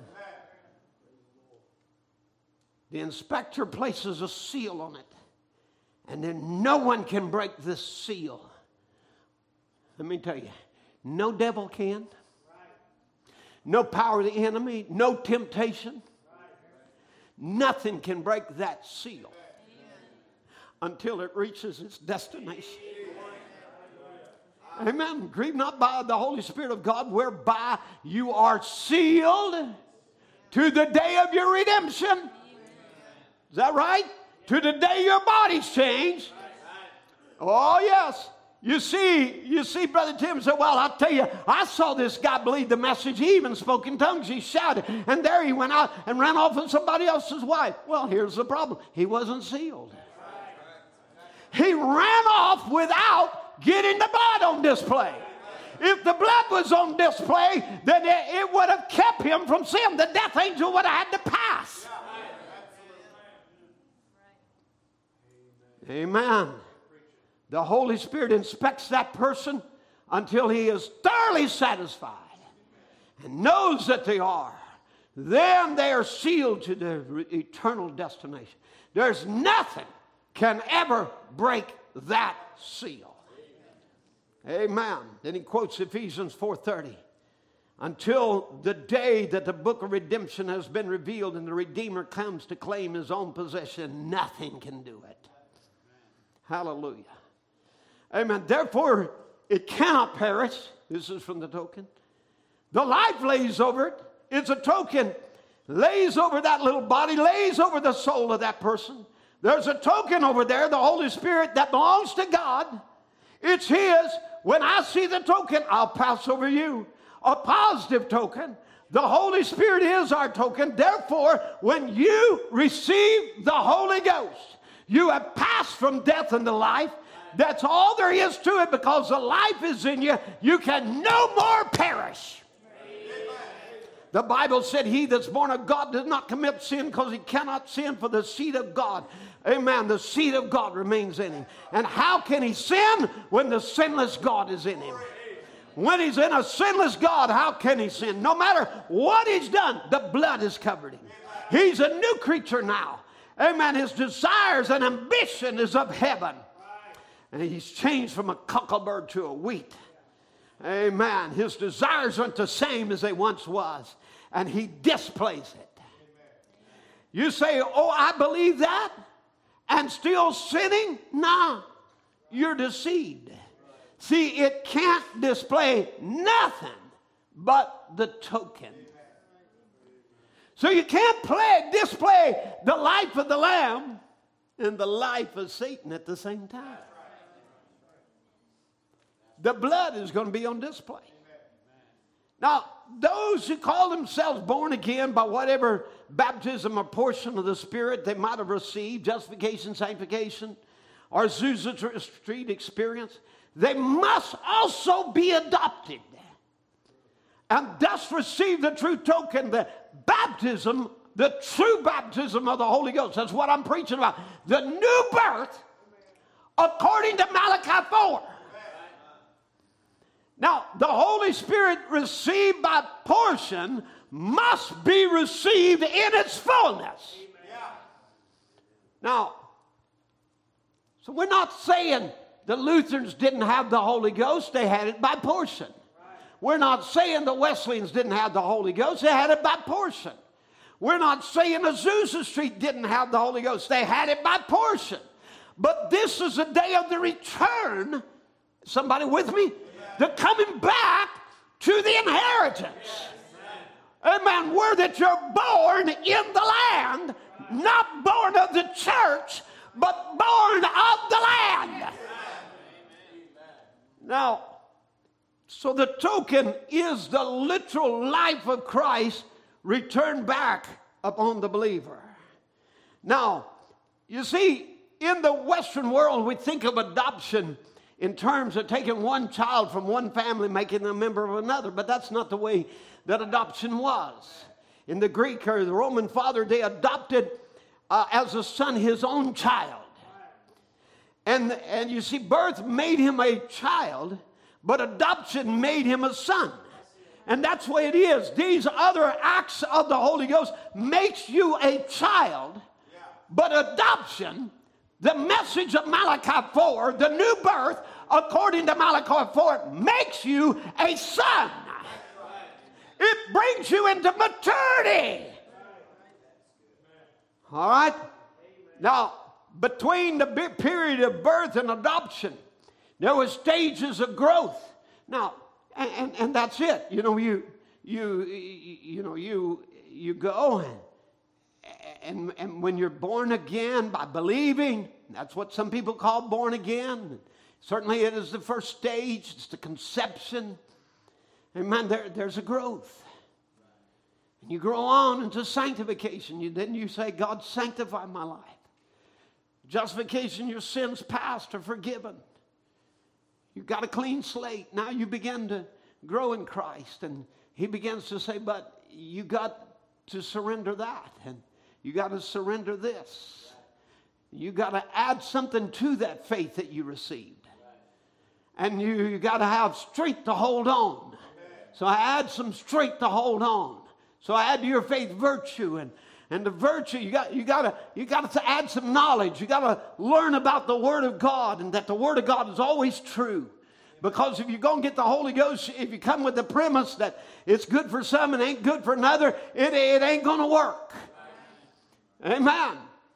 And so, all of these things, you got to come to add your faith, virtue knowledge, and knowledge and temperance, because you got to bring that, the passion, the human passion of temper and lust and everything else under control. You see, it's got to be tied down. It ain't that when a man gets the Holy Ghost, he no longer has a passion. Or he no longer has a sexual desires. But when he gets the Holy Ghost, that is controlled. It's brought subject to that which is right. Are you with me? Amen. So then, a man with the Holy Ghost, he doesn't have eyes for other women. No, you say, well, there's others, but when he sees it, he turns his head. And if he looks that way and has to turn his head, and look that way and has to turn his head because they're all around, he starts just looking up. What am I trying to tell you? It causes you to look away. It causes you to remember the Scripture, the ways of that wayward woman. Amen. Because you can commit adultery just by lusting in your heart. You don't have to do the actual act. And that's still sin.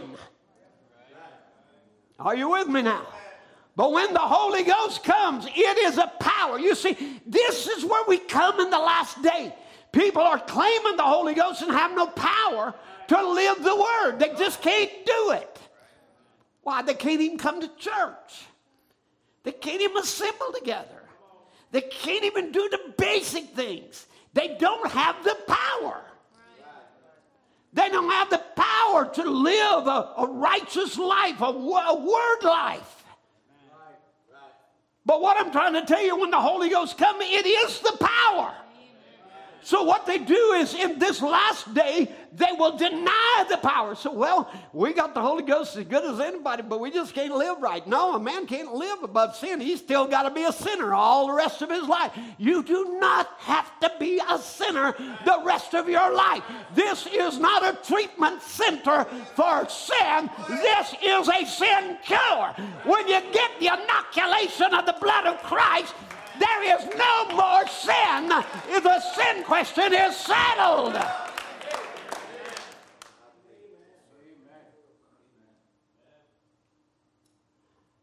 You say, well, but my flesh is still, yeah, your flesh will always still.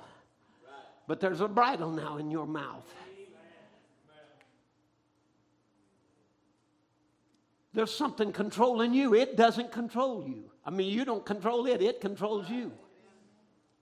In your weakest hour. Look at Jesus. You say, no, well, he was God. No, wait a minute. He laid aside his godship to become a man. And so when he overcome the devil, he overcome him not with the powers of God, but with the word of God. And when he got the Holy Ghost, he was led directly into temptation. When you get the Holy Ghost, you're still going to face temptation. But there in the wilderness, in your solitary moments, when you're all by yourself and the devil comes, amen, there's going to be something in you, amen, that when he comes to tempt, you're going to come back to it is written. Because you see, when the Spirit of truth has come, he will remind you or lead you and guide you into all truth. He'll remind you what I said to you. He will quicken you back to the Word again. So, but if you're quickened over here to sin, well, then that sin nature is still alive in you. But when sin nature is dead, it don't feed on that no more.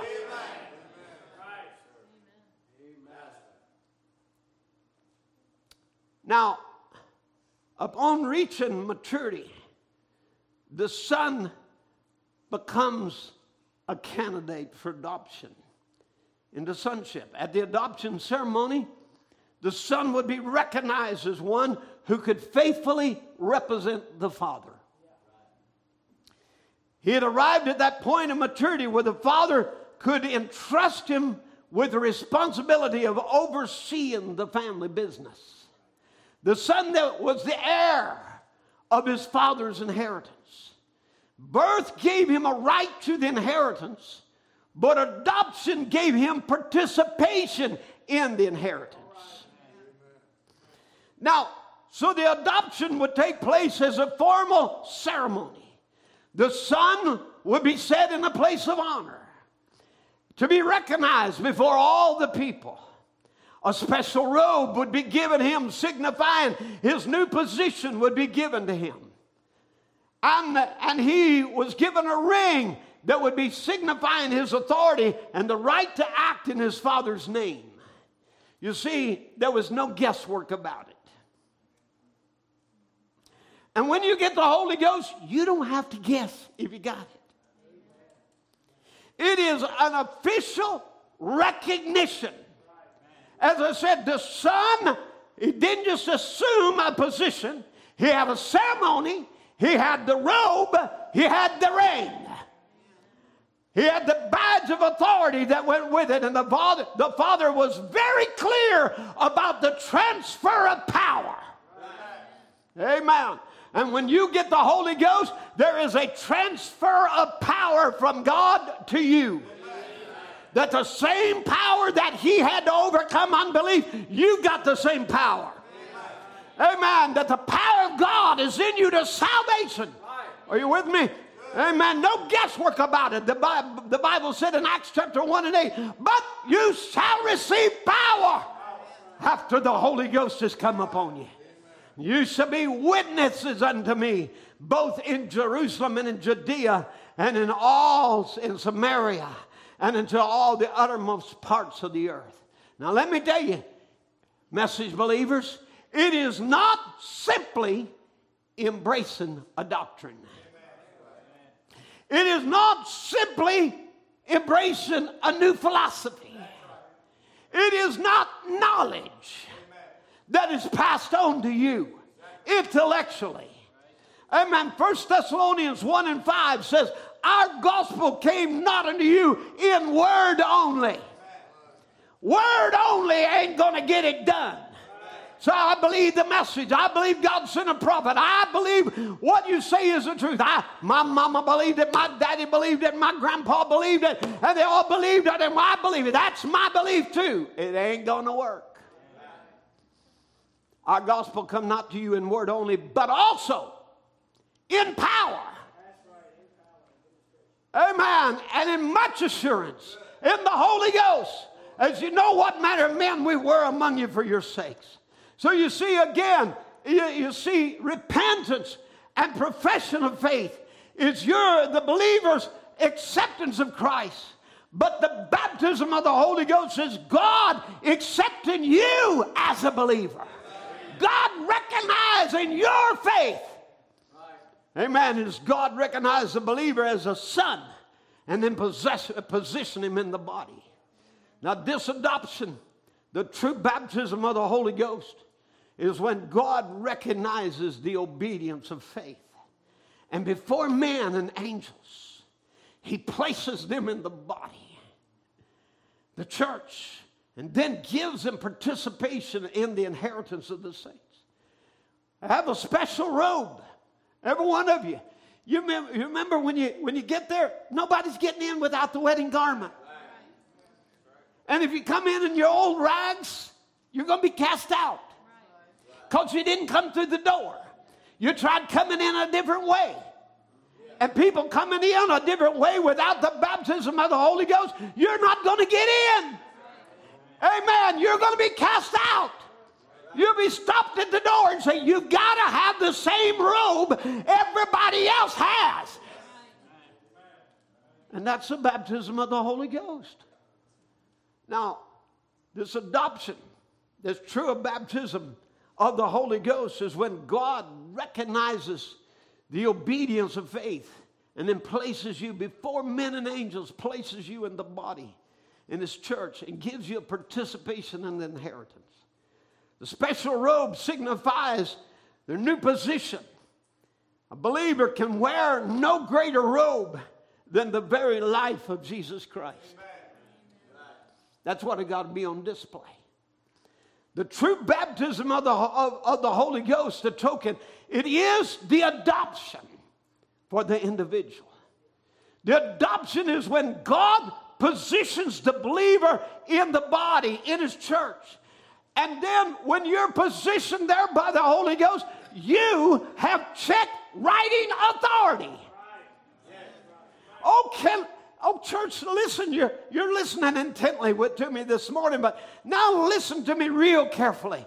If you've got the Holy Ghost, if you got the adoption robe, if the blood is on display, then you have check writing authority. Now ask anything in my name and I'll do it. Write it out, whatever the amount. Oh, church, we ought to be a people here today writing left. Amen. You're not going to run out. Come on. Amen. He said, ask anything.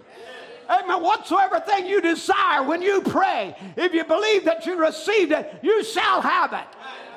Amen. That's his promise to you. It gives you participation in the inheritance. Now, as an adopted son, whatever you bind is bound. Whatever you loose is loosed. Amen. Whatever you sign is signed. It's law. Come on, Esther, write it out.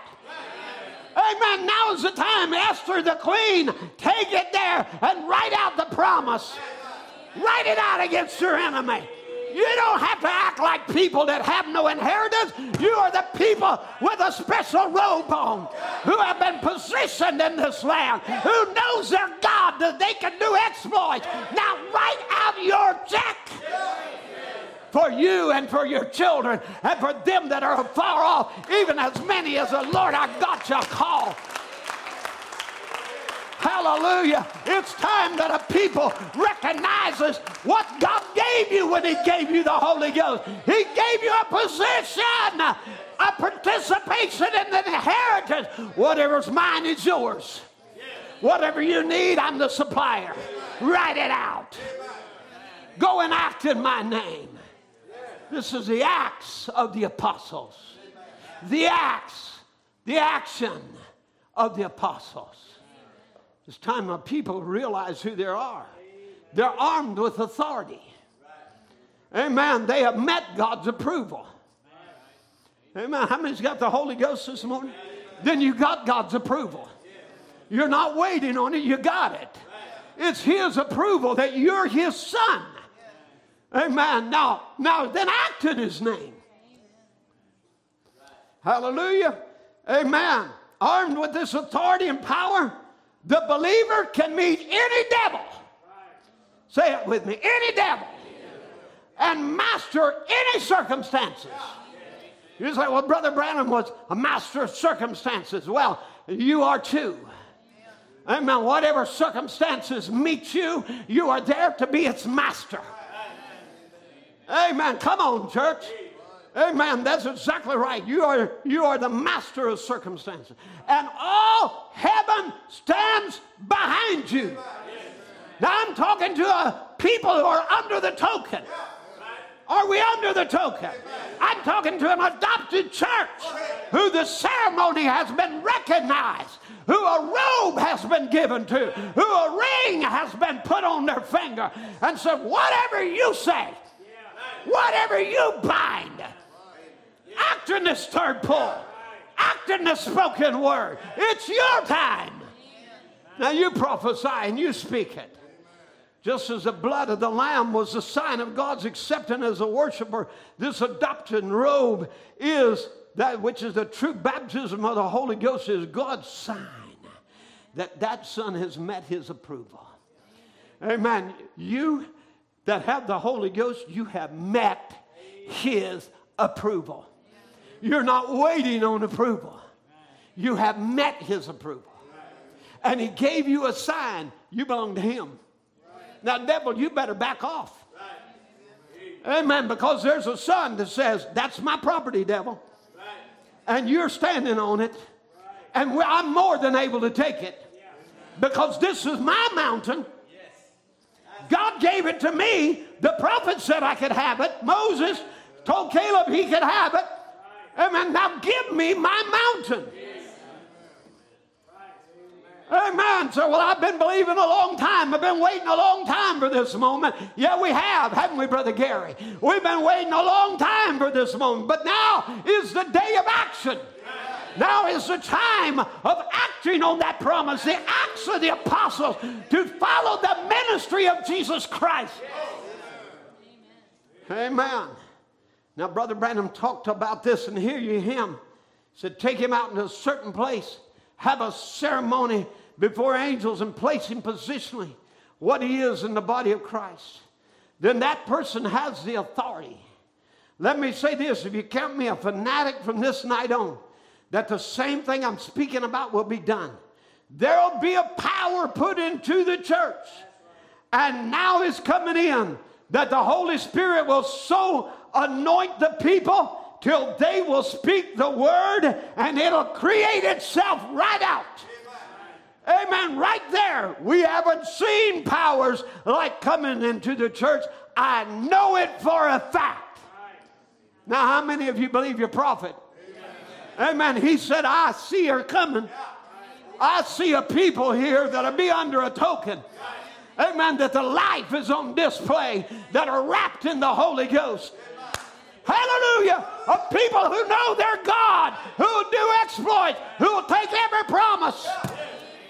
Hallelujah. Brother Branham told us when the pyramid gets up to the top, and where are we? We're not down at the bottom. We're at the top. He said when full sons, amen, of God will rise up and take every power the devil has away from him.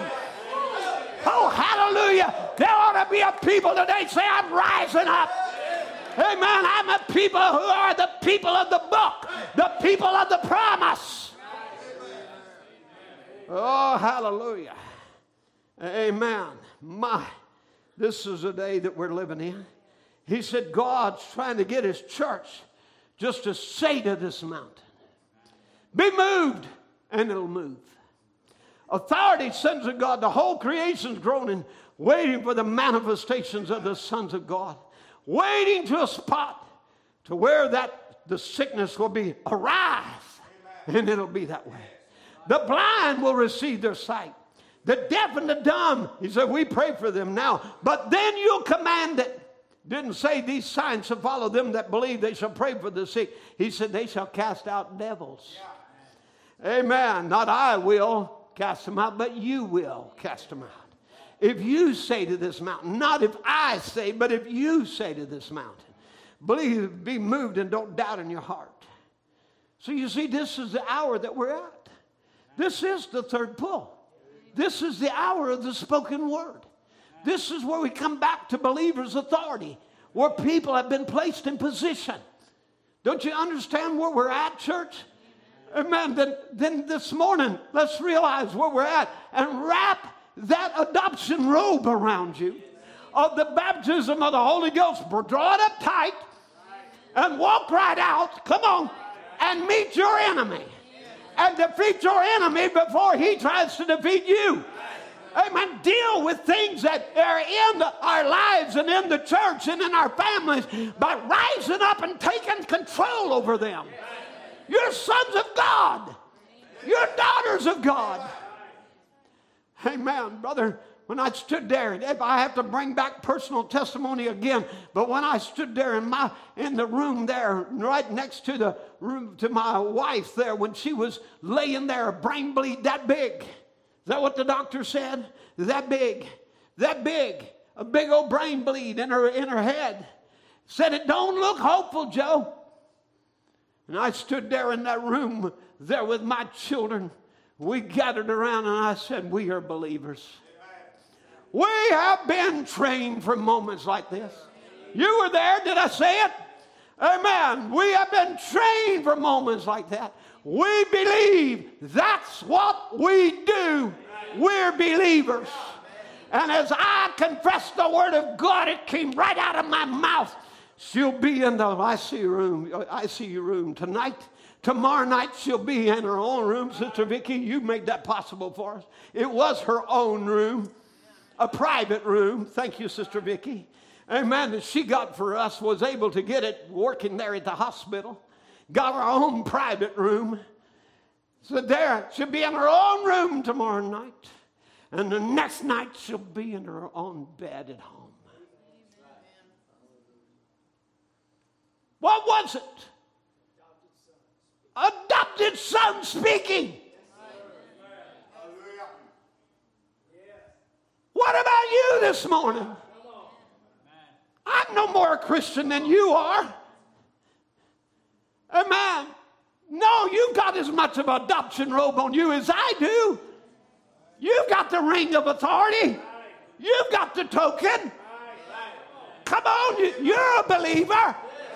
Amen. Now then, go take your land. Go take your mountain. Go possess what God gave for you. Amen. If you've got a need this morning, you ought to stand up on that promise and say, that's mine, and ain't no devil going to take away from me, because it's my inheritance. I am a child of God. Wrap my adoption robe around me and stand there and say, devil, you are defeated. Sin is defeated. Unbelief is defeated. Everything is underneath my feet because I'm a child of God. Hallelujah. Won't you stand together with me and worship the Lord? Hallelujah. Amen. Hallelujah. As they're coming now, if he is the living word, then this word wrote on the Bible is a part of him. Another place, Brother Branham said, the Bible, the scripture was written for you to speak it. Hallelujah. The scripture was written for you to speak it. He said, then this is wrote on paper, on the Bible is part of Him. When you receive this into Him, which is the Word, this Word comes into you by faith, makes it alive. Oh, catch that. The Word comes into you. If the Holy Spirit is there, it's as alive as soon as it comes in, and every promise is true. Therefore, if you say to this mountain, now then you say it, because we're back in the land. Green pastures are there. There's running waters there. It's revival time, church. We're in the hour for it. Amen. We've been laying in the presence of the sun a long time, baking all the greenness out. It's time that we rise on our feet, a mighty army, and take our possession. Amen. Amen. While you're here standing, I just want you just to worship the Lord together with me. Michael, I want that video clip played just one more time. And let's just worship the Lord together. I want you just to drink this in. Just drink this in. Drink it for me, with me. Turn it up loud where they can hear it if y'all can. Oh, Abraham's son. Are you Abraham's son this morning? Hear the words of your father. Can you hear the words of your father? Hear his promise of love. This is his promise of love to you. I will make you a blessing. I'm going to make you a blessing. Oh, yeah. Count the stars. Count the stars if you can. You're predestinated. You will be a creation. Amen. I will give you this land. I will bring you back home. I will bring you back home. Bring you back home. Bring you back home, oh my children. Hallelujah. You will no longer roam. Lost alone in the night. This is the evening time. Hallelujah. There is nothing on earth that could take you away. Once I gather you under my wings, nothing's going to remember you. I will bring you back home again. Though you've wandered like strangers to the ends of the earth, gathered among the denominations. But I'll send you a Savior. Amen. I'm going to finish my work of redemption. Hallelujah. You have no other shepherd, no pope, no bishop. You have no other Lord. Amen. He's your only ruler. All green pastures are waiting. In Zion, this bride was born. I will bring you back home. Bring you back home, oh my children. Hallelujah. You will no longer roam. Lost and alone in the night. There is nothing on earth that can take you away. Once I gather you under my wings, I will bring you all back home. So we pray for the peace. Oh, yeah. But look to the east. Oh, yeah. The sun rises. Here we are. Amen. Another Sunday. Every prophet. Well, look on the one. We will mourn for the one we've pierced. But don't fear, oh my daughter. Oh Jesus, don't fear. Oh sons of Abraham. Don't fear, sons of Abraham. For I will wash you with water. Oh, I'll wash you with clean water. I will offer the Lamb. I will give you that Lamb. Though your sins were like scarlet, they'll be whiter than snow. I've always been with you. Here it is. I will never let go. I will bring you back home. Oh, let him bring you home. Bring you back home, oh my children. Oh, Jesus. You will no longer roam, lost and alone in the night. There is nothing on earth that could take you away. I will gather you under my wings. I will bring you all back home. Oh, I will bring you all back home again. Our Lord is God. The Lord is one. Hear, O Israel, the Lord our God is one. Oh, hear, O Israel, the Lord our God.